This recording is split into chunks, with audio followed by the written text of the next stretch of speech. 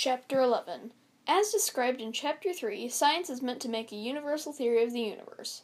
A small problem with this is that certain things have to be determined outside the theory and then inserted in. This is because the fact of if an electron's charge were slightly different, the balance of forces would not have allowed life to exist. Nowadays, it is a lot easier to make progress in this overarching theory, considering how much more we know from the ancient times. Based on quantum mechanics, all forces have carried out in particles through trade-offs in force-carrying particles. If such particles have a high mass, the force produced will go a short distance, but one with a lower mass will go much farther. Force-carrying particles can be categorized into 4 categories: gravitational, electromagnetic, weak nuclear force, and strong nuclear force. With this comes a problem in empty space.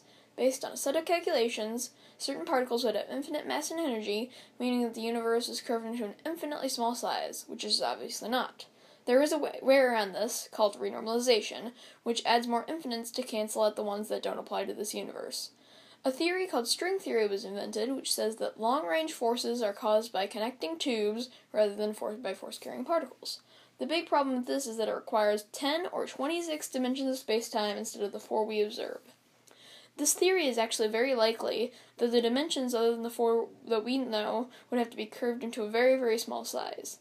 If the solar system was in and affected by more than 3 dimensions, the Earth would spiral into the sun or float infinitely away from it. These are more recent discoveries, and more is found out about the universe each day, each getting us closer and closer to reaching a theory of the universe.